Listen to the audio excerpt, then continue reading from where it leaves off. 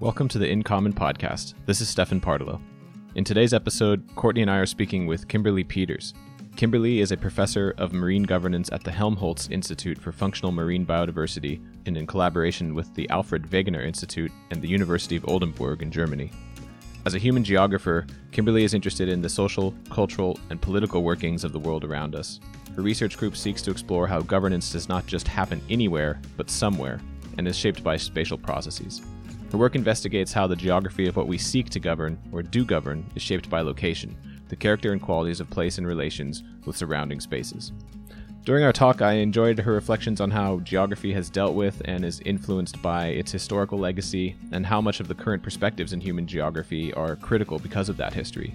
We also discuss her relationship to teaching and her students, working in an interdisciplinary institute, leaving your disciplinary comfort zone, and research topics she is currently pursuing. This is the In Common podcast.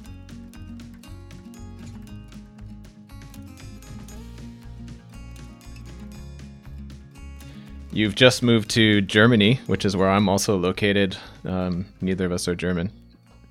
So I'm definitely interested to hear what your thoughts are on the transition into a new country, because you have been in the UK for most of your academic career, it seems like. How was that moving from a place where you were probably so well rooted and knowing the community into a new academic space? Yeah, I mean, it's an interesting question. It was a question I asked myself at 4:00 in the morning recently when I did wake up and think, oh God, I'm living in another country. Because I have to be honest, it was something I never thought I would ever do, would be live and work in another country. When I was growing up, I was brought up in London, just outside of London, and I'd never been north of the M25 until I went to university, and I went to university a little bit later as well. So I was very much a kind of, sort of southern home body. And yeah, so it sort of seems a bit strange now, but I think the decision was driven by a lot of different things. I think the opportunity to refocus my career a little bit more on research was a big, big driver. So there was a great opportunity in Germany with really interesting people doing interesting stuff. And I think this job gave me the opportunity to refocus on my research, to do something, to go back to the sea, basically. And so that was the appeal. And the appeal also of living within Europe. I was born as a European citizen. I've always been European. And so to be able to be in Europe was really important for me as well. I'm not as familiar with geography. It's not my disciplinary background, you could say.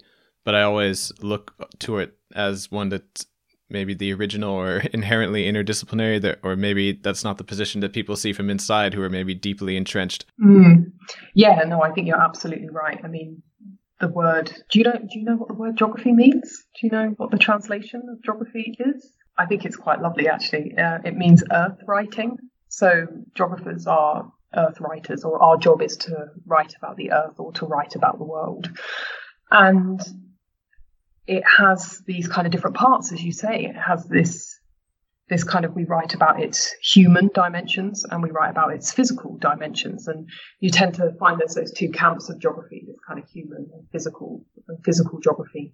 But within that, it's split into many, many more parts. So physical geographers you would have glaciologists, geomorphologists, quaternary scientists, and experts in soil, in tree rings, in climate. And then on the other hand, in human geography, it's split into these further parts of how we understand the human world, or write about the human earth, which is, we might write about it socially, culturally, politically.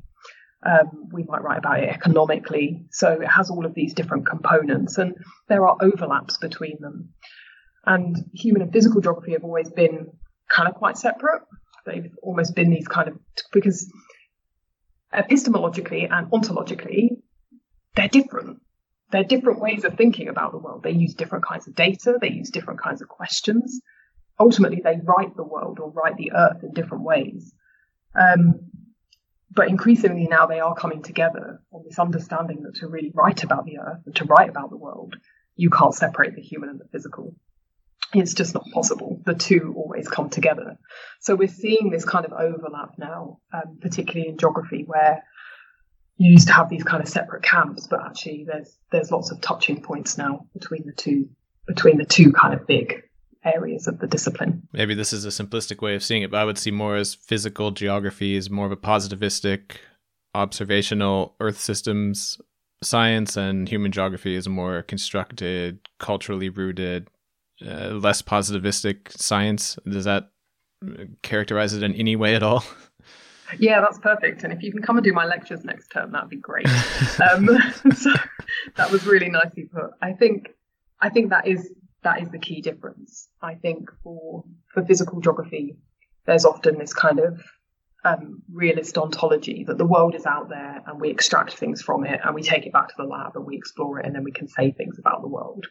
Whereas mostly for human geographers, we believe the world out there is something that we make, that we're constructing, that we're forming all the time. And so that kind of, that difference between the positivist and the objective and the subjective, the positivist and the kind of the way in which the world is ideographic and constructed, that can sometimes be a tension between the two sides of the discipline. But I think that, we're seeing increasingly, not just in geography, but other disciplines, the need for interdisciplinarity. And we're almost seeing intradisciplinarity in geography, kind of like human and physical geographers talking to each other, which is kind of, quite nice. So, yeah, because I think ultimately that's what we need to be doing. Yeah. Courtney, you want to jump in? I do. Yeah. I'm curious, since I'm in the same boat as Stefan, where I am geography adjacent. I would say I'm not deeply embedded in the field, but follow a lot of, especially the sort of human, that intersection that you talked about, where you're starting to see some of the interdisciplinary work. And I'm curious historically if you know about where did that human versus physical come from in the field? Was that a merging of two different disciplines, or was that like evolved as a split in the road? I just don't know the history of the field at all. I'm wondering if you have any insight there. Yeah, I mean, I think I don't know so much a split in the field. Geography as a discipline is a really young discipline, which I think sometimes, I don't know if that surprises either of you, but it was actually only formalised as a discipline in the late 1800s. So it's, as far as disciplines go compared to the sciences or history as a sort of enshrined discipline that you can go and study, geography is very young. So the first geography degrees were offered at the end of the 1800s. And so what you kind of had before that were explorers who kind of masquerade as geographers. And you had this sort of form of geography where sort of early explorers and people like this include German figures like Alexander von Humboldt, and they would go out into the world and they would actually explore both human and physical components, and they would jot it down in field diaries and notebooks, and they would write about both of those components. And so I think where the split came was with the formalization of the discipline and this understanding that the two strands seemed to in some ways depart. And I think actually the 20th century was where that real depart happened. I don't know how much you know about the history of geography. Geography actually has a really troubling history. I don't know if you know too much about the history of the discipline.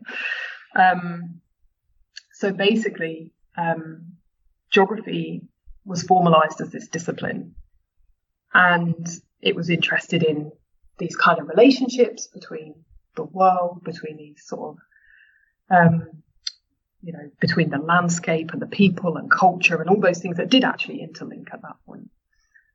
And many early geographers who were part of the formalization of the discipline began to get really interested in sort of what we would call sort of traditional geopolitics. So the link between politics and the earth. And then it starts to get really difficult because lots of the ideas that early geographers were coming out with were kind of appropriated by politicians. So a good example of that would be the geographer Frederick Ratzel, who's another German geographer. He wrote a theory of Lebensraum, the idea that people needed to take space, to grow space, and that was very famously used by the Nazi Party to legitimize some of their arguments about the expansion of territory. So geography had a real crisis point at the end of the 1800s, the end of the 1800s into the early 1900s, because effectively ideas that were coming out of geography were being used for these reasons. And even before geography was formalized as a discipline, some of the earlier explorers, what they were doing was also really, really, really problematic and deeply troubling, because of course we had explorers going out, exploring the world as if they had discovered it. They were taking it back. They were showing other places to audiences back in European countries. Some of the early work of those explorers was used to legitimize things such as colonialism and the rise of empire. So geography, I mean, when I teach geography to my students, lots of students are really proud to be geographers because they're like, we're going to save the planet. And it's like, well, you have to understand that geography started so far from that, and early geographical figures were racist. They were kind of, they were going into the world and they were doing things that have shaped the world as it's come to be today. And all of the things that create the deep inequalities, prejudice, discrimination that we have in the world today come from some of those early origins of this discipline. And so I kind of always say to my students, we need to be much more critical about this kind of, world-saving subject, because it's very far from that. But going back to your question, very long-winded answer, which is geography then had this really troubling history. And in the early part of the 20th century, particularly after World War II, geography kind of died as a discipline. And all around the world, geography departments shut, the most famous being Harvard, which has never reopened. So Harvard doesn't have a geography department. Because geography was, who wants to be involved with this discipline that has this past? Geography's kind of dead. It doesn't exist. It shouldn't exist as a discipline.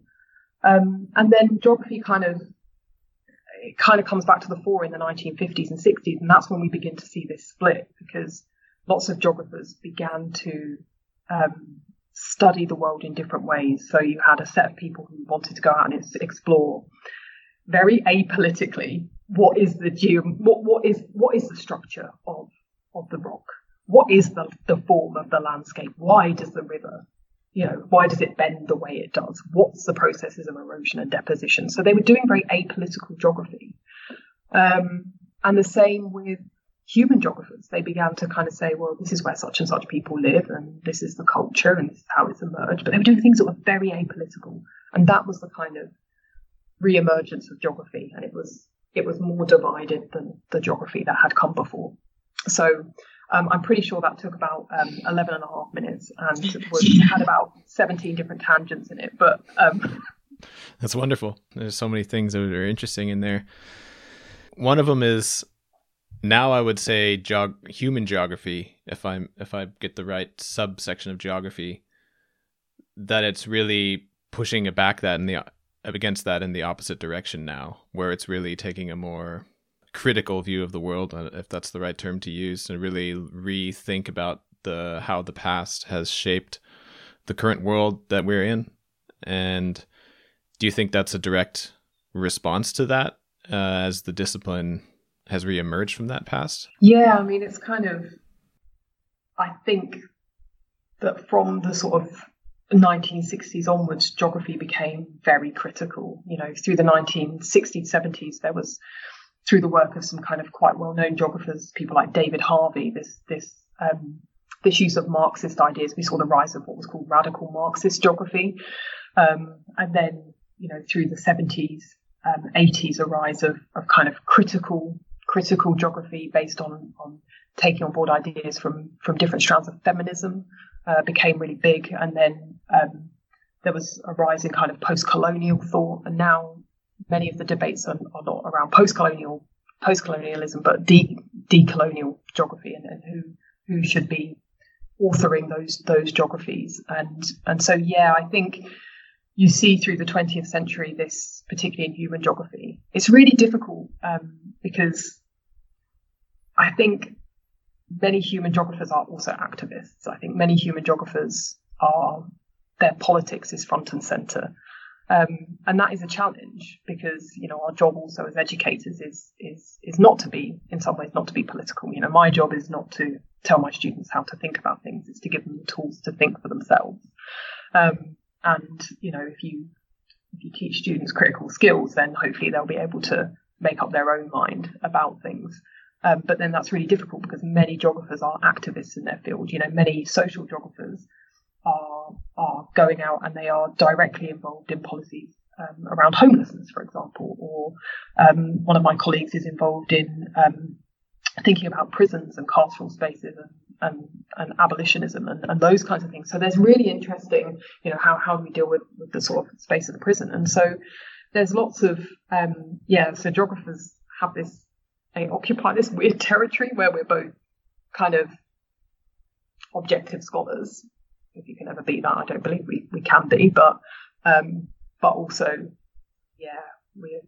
we're deeply invested in the things that we study. I want to get into your work transferring over to Oldenburg, where you're now professor of marine governance. I'm going to ask one thing before that, though, because I think it might relate more to what we just talked about now, and that's a recent book that you just had out called Your Human Geography Dissertation. And a few times during your explanation there, you mentioned about how you engage with your students and how you explain geography and this history. And I'm wondering what motivated you to put together a resource that is directly looking back towards the next generation of this discipline. That book, I don't really know what to say about that book. That book was like a labor of love, right? It was like the publisher hated me. It was like 4 years late, and everything we do is kind of a little bit delayed, of course, but I think I was given some anonymous advice when I wrote that book, which was don't write a textbook.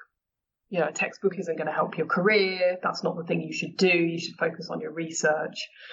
And I think that's the advice that you get. And when I got the book contract, I was kind of, quite a bit younger. Don't know why it took such a long time to write. And for me, it was a book I really wanted to write.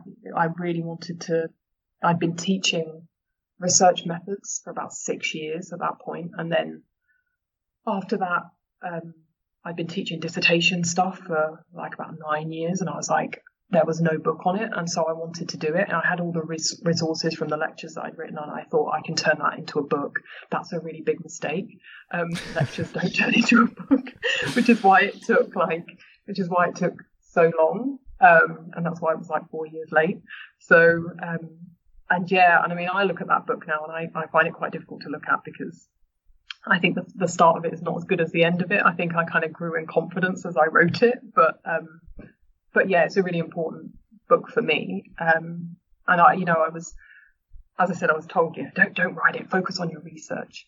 It wins no prizes for no one really, to be honest, no one really cares. No one cares if you write a textbook. They care if you've written a great research paper.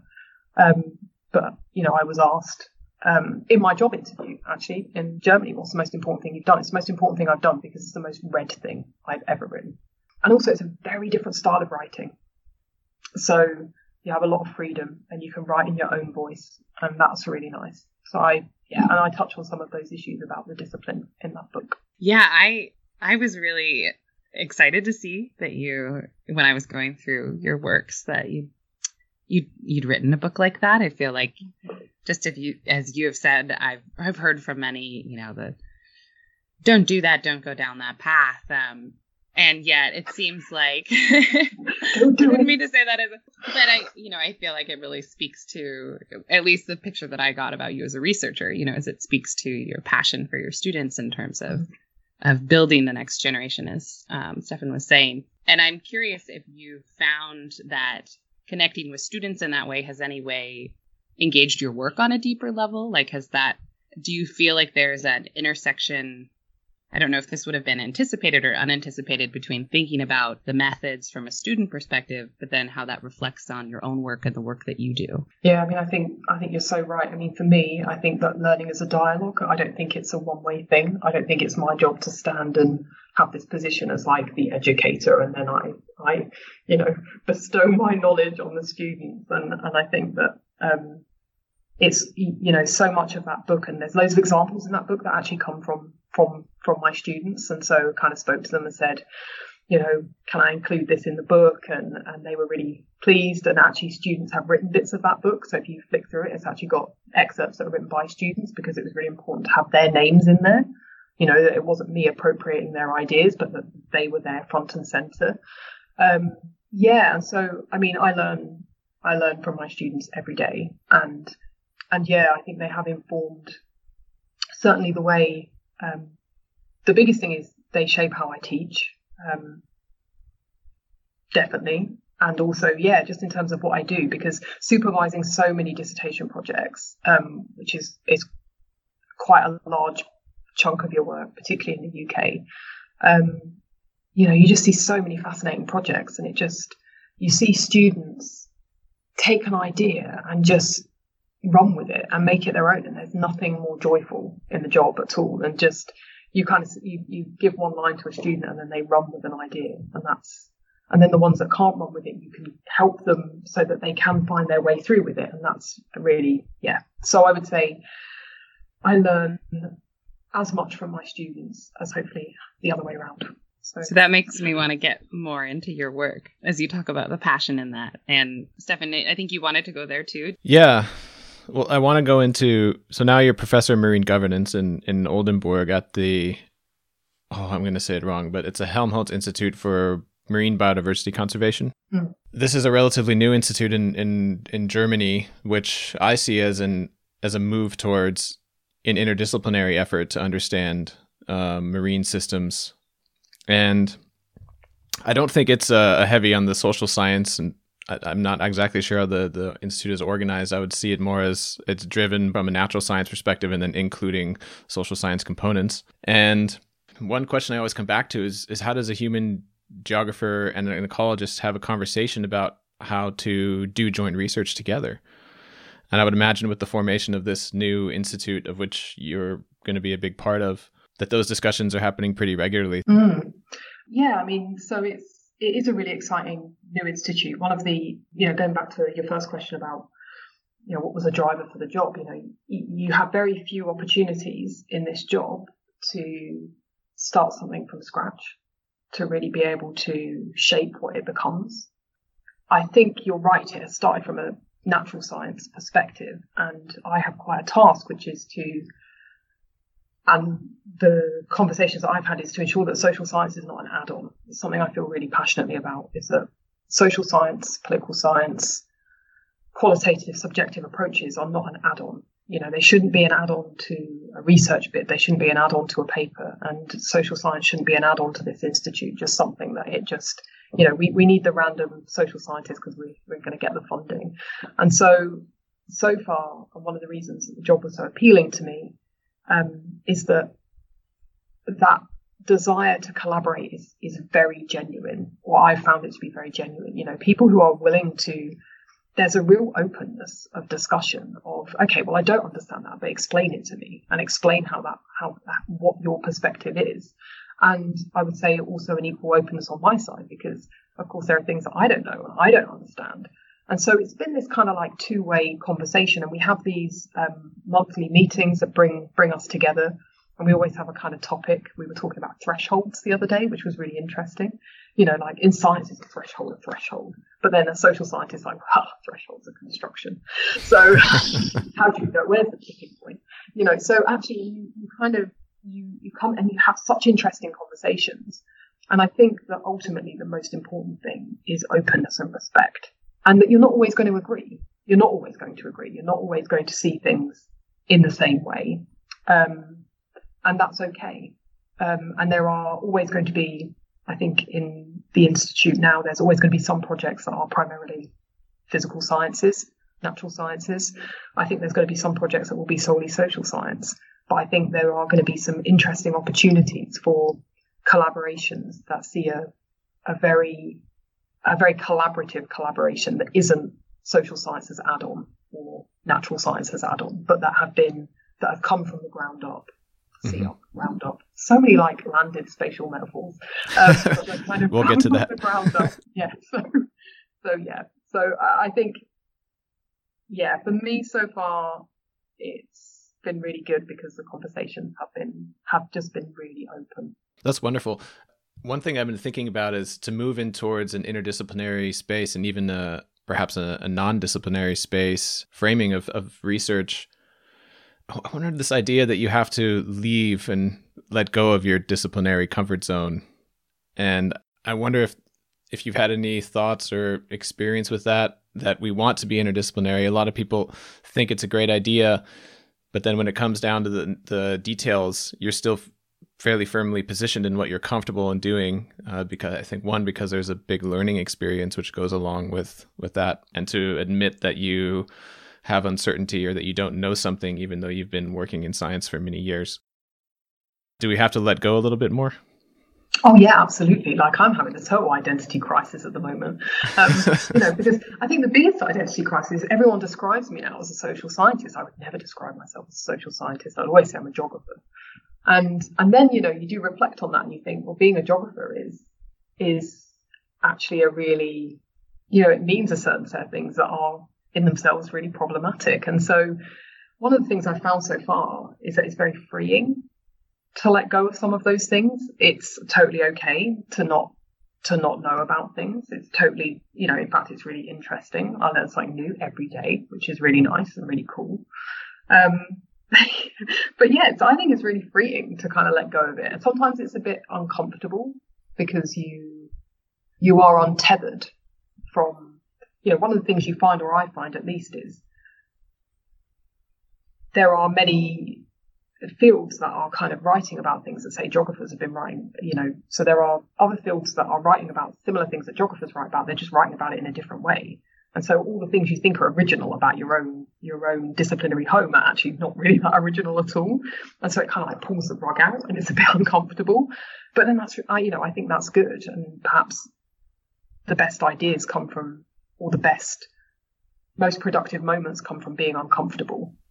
And I think we should be prepared to be that in our careers. So yeah. I think that's a great moment to think about being uncomfortable. I want to switch to thinking about the content of your work, if that's all right. And I wonder if maybe there's this link between that being uncomfortable and some of the like new spaces that you're trying to explore in your research, and how you describe, at least reading through your website and some of your articles, describe this focus on the sea as and water is sort of new territory, although I know territory is an interesting word that you dissect in your work. But I'm curious where that focus came from for you. How did you initially get interested in focusing on water and the sea and these spaces that are not traditionally the focus of geography? Yeah, so I think that's pretty much what it comes down to, is that geography as a discipline is very grounded. So going back to that definition of earth writing, geographers have taken the earth really seriously, like the earth, the ground, the solidity of kind of, geographers tend to look inwards to the land. They haven't really looked outwards. So we've taken that title of earth writers really seriously. And if you look at the kind of history of geographic work, it has been very landlocked. And so I guess at the time at which I was studying, I was interested in sort of concepts of place. I was interested in ideas of like resistance and transgression. And that's kind of how I sort of started as a geographer. I was interested in like the geographies of that, like where does resistance happen? Where does transgression happen? Where do those moments of like political activism happen? And it kind of took me to sea, really, because I was like, well, how does this play out in the ocean? And how do different spaces of legal jurisdiction in the sea and different spaces of governance, how do they enable or not certain activities to happen? things that might be resistant, things that might be deemed to be transgressive to landed ways of looking at things. And that's kind of where things sort of began when I started my PhD. And so it was really this kind of trying to, as I guess everyone does when they research, you're trying to find a niche, you're trying to find the thing that's original. And it's like, well, kind of geographers have sort of done this a lot on land, but oh wow, what about the sea? And at the same time, there were a sort of couple of people beginning to write about the ocean and write about the sea from a sort of human geographical perspective. That's kind of back in the sort of mid 2000s. And so, yeah, so my kind of work kind of came together with that really. And so the sea partly came from this interest, academic interest, but then I've always loved the sea. So, you know, I spent every holiday with my nan, lived by the sea, and my mum used to pack us off every summer. My poor mum, my mum was a single parent, and she used to be like, oh no, summer holidays, like send them to their grandma. So off we went, and we would spend these summer holidays with my nan by the sea. And so it was kind of, it's always been sort of place that's been really special. So these kind of interests kind of came together, this kind of long sort of love of the sea, and then this sort of niche in terms of finding a space for my academic work. And then it just kind of went from there really. So that's how it sort of emerged. I'm not doing a very good job at answering these questions. No, it's great.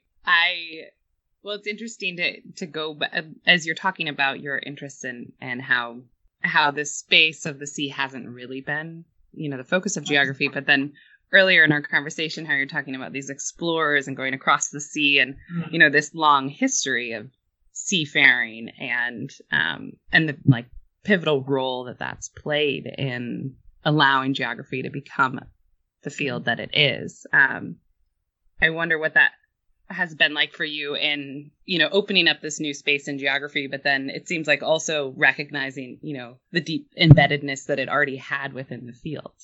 Yeah, and I think that has been, you know, I think, so I've just finished writing a paper that's about that very topic.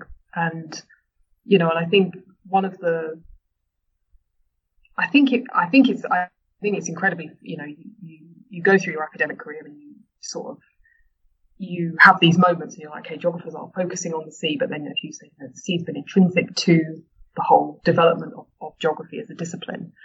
And so this new kind of paper sort of says that we have to understand that geographers have always looked at the sea and the sort of development of that sort of Anthropocene oceans. And the way we even understand how climate change is happening now is linked back to the transatlantic slave trade and the kind of industrialization of the world. And you can't separate out how we think about climate science and the oceans from these moments of kind of colonialism, imperialism. And so, yeah, I think that has been one of the things, particularly my colleague Phil Steinberg has been writing about as well. I mean, my own work has centered less on the kind of, perhaps the argument that the sea is new to geography and more that how do we study geography at sea. But I think that geographers of the sea, you know, I think we have a responsibility to be writing more about those histories that are implicated within our discipline. You know, I've just written a new course that I'm teaching here in Oldenburg, and, you know, I mean, just as an example, you know, one of the first things they're reading is, you know, the Black Jacobins, you know, read some C.L.R. James, you know, read some Fanon, you know, kind of, and I think that those things are really important for students to be reading those voices and not always reading the same kind of churn of the academic canon, basically. So, yeah. Yeah. I definitely don't get it right, and I think that's really important to say, but yeah. Well, it's really great it's interesting to hear you grappling with that, because, you know, I think that's something, as I'm sure you know, across the U.S. right now is a huge topic of conversation. And I've, you know, with that have been in multiple of these either webinars or, well, in the age of Zoom and COVID, mostly it's online, conversations about race and racism, and as well as, you know, integrating diverse voices and how do we do that? And then you find yourself in a room that's, you know, predominantly white. The male-female split's maybe getting a little better, but it's something I think about a lot. So it's nice to hear you reflect on it. It doesn't give us any resolution there. Yeah. But I think that struggle is maybe the place to be right now. Yeah, I get this impression that with your perspective, and maybe that's something which is also can be generalized to human geography, is that you can't, or that by doing your empirical research, you also have to do research on the science system itself and how that science is produced, and you can't decouple the empirical work from how and why and with what historical past the empirical work that we're doing is justified. And I don't know if many other disciplines have that so much at the forefront of the conversation, where it's so much intertwined into the empirical process, I would say, into trying to get our understanding of the world. Is that also the way you would see it? Or do you think other disciplines also have that to some extent embedded? I think, I definitely think that for geographers, at least, I think that our reflecting on our positionality is so crucial to what we do. I would never write an article without using the first person, because I'm part of authoring whatever knowledge that, and you either have to admit that you author it because you are, because you are part of the knowledge that you've created, and then you can look back on that and you might be responsible for that knowledge that you've authored in those different ways. And I think that reflecting on your position is really important. And it's something that we do a lot with geography students. Students are always kind of taught to be careful about thinking about how you're authoring the world, how you're writing the world. Going back to that earth writing, how are you writing about the world? What are you writing about? What kind of, because you're creating that knowledge that shapes the understanding of how people then engage with the world. And yeah, so I think, and I think that is, it's something that I very much grapple with in my own work. Yeah, very much so. I was looking at your website. Another thing that you wrote that you focus on is how does power integrate into the marine environment, and this notion of power. I think you touched on that quite well in the last questions. But I'm also interested in this idea of, which we've touched on a few times now, is space or place, or the difference between them.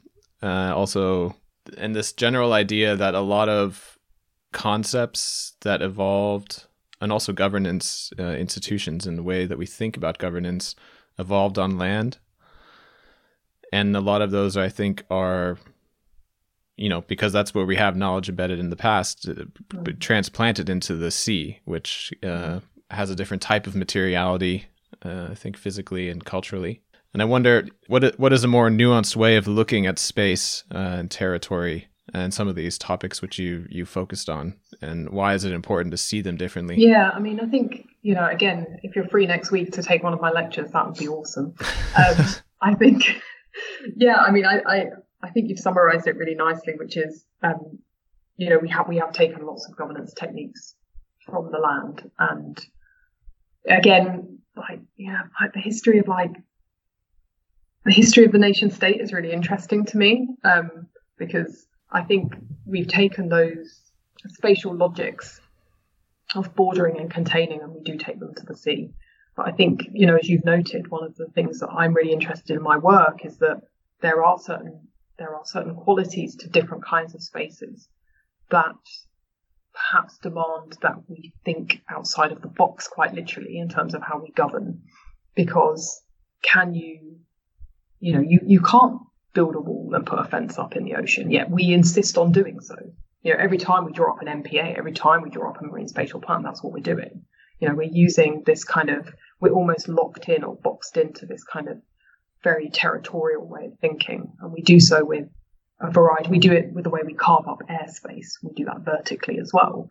And we see that in terms of the ways that we govern orbits in outer space as well, which is really interesting, which is I've been writing about outer space recently, which is, was kind of cool. And, and we want to sort of fix in place things, because that's how traditionally humans have controlled resources and space. So yeah, I think a lot of my work recently has been trying to sort of, to borrow the words from a sort of scholar of territory, Stuart Eldon. He kind of says we shouldn't fall into the territorial trap, but rather we should try to think about how we can govern spaces like the sea differently, because they are different kinds of territories. Yeah, being at an institute focused on marine biodiversity conservation makes me think that a lot of the conservation efforts in the past have been exactly that, trying to create spaces where certain things happen and other things don't. Well, I'm curious, as a follow-up to that, is in your work, have you come across alternatives? What are some different ways of, if you don't draw the line, what are some different ways of thinking about it, or governing spaces without rigid boundaries? Yeah, so I was quite fortunate. A couple of years ago, I started a project that was called Invisible Infrastructure, and it was this idea that there are particular infrastructural arrangements that you can draw on the ocean that you can't see because they're invisible. Like, you want to build a road on land, you can see it. You want to build a road in the ocean, you can build one, but you can't see it. So what's this kind of invisible infrastructure, and how does it function? And that project was all about tracing the formation and operation of global ship routing schemes. So how do we guide global shipping around the world, and how does that form and forge the kind of sort of contemporary sort of landscape of trade as we currently know it, and how have we done that historically, and how do we do that now? And that took me in 2016, 2017 to Alaska, where they are, with the opening of the Bering Strait, with ice melt, they are thinking about the development of a ship routing measure, because you don't want to have ships colliding or having accidents in a waterway that has, of course, in the past had terrible marine accidents that have wreaked all kinds of harm on the marine environment. And one of the most interesting things that they are discussing there is not so. Normally, when you put in a ship routing measure anywhere in the world, it's an incredibly static thing. Even though it's about ship routing, things that move, they're very static. There's over 400 of these things called maritime motorways around the world. They just literally split maritime space into two lanes. That ship must go that way, that ship must go that way. That's it. That's how it kind of works. That's what they wanted to do through Bering. And of course, people were like, whoa. Ice moves. It's not always going to be in the same place. And also, we've got a really rare form of whale in this waterway, and wow, they move. And so you're seeing this kind of development there of what some people would like to see put in place. There is not this very static measure which is used in over 400 waterways around the world, but they want to see what they call a kind of a dynamic area. So where you might have a measure that's in place for 6 months of the year, and then it moves. And all of these things become much more possible with some of the tech that we have now, because of course the old traditional map for marine navigation is less important. Now we have e-maps. We can redraw maps much more quickly than we could in the past. So these ideas of more dynamic zones, there are a few examples of this emerging, and it'll be interesting to see if that is a way that marine governance goes.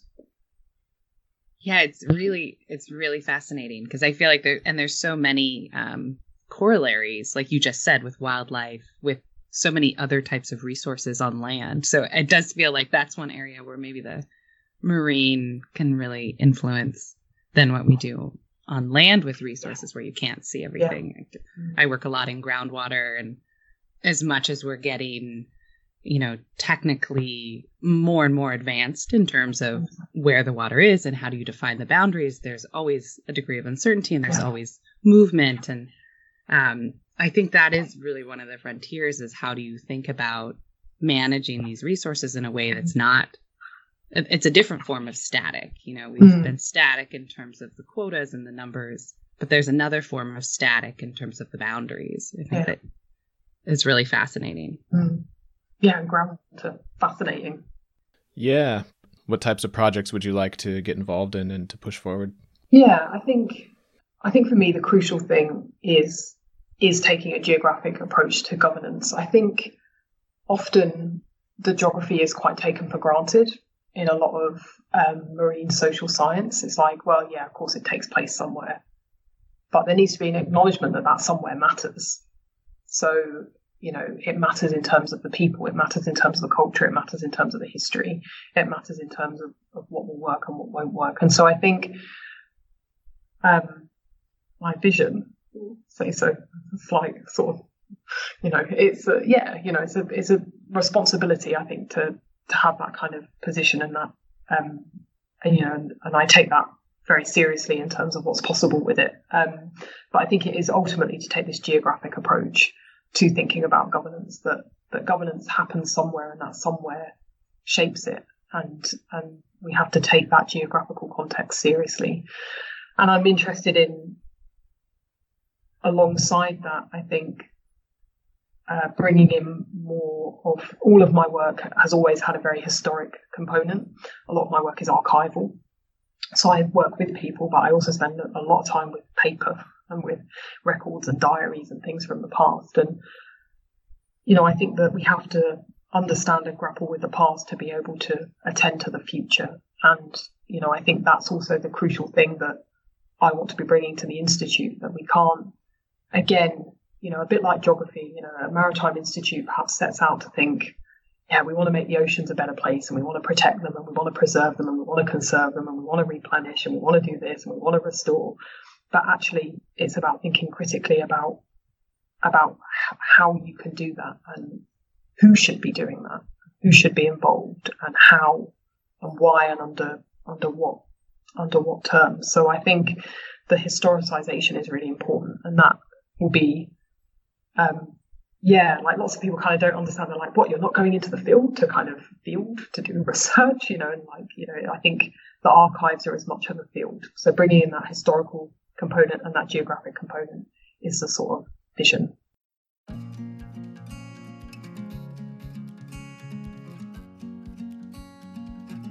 Thanks for tuning in.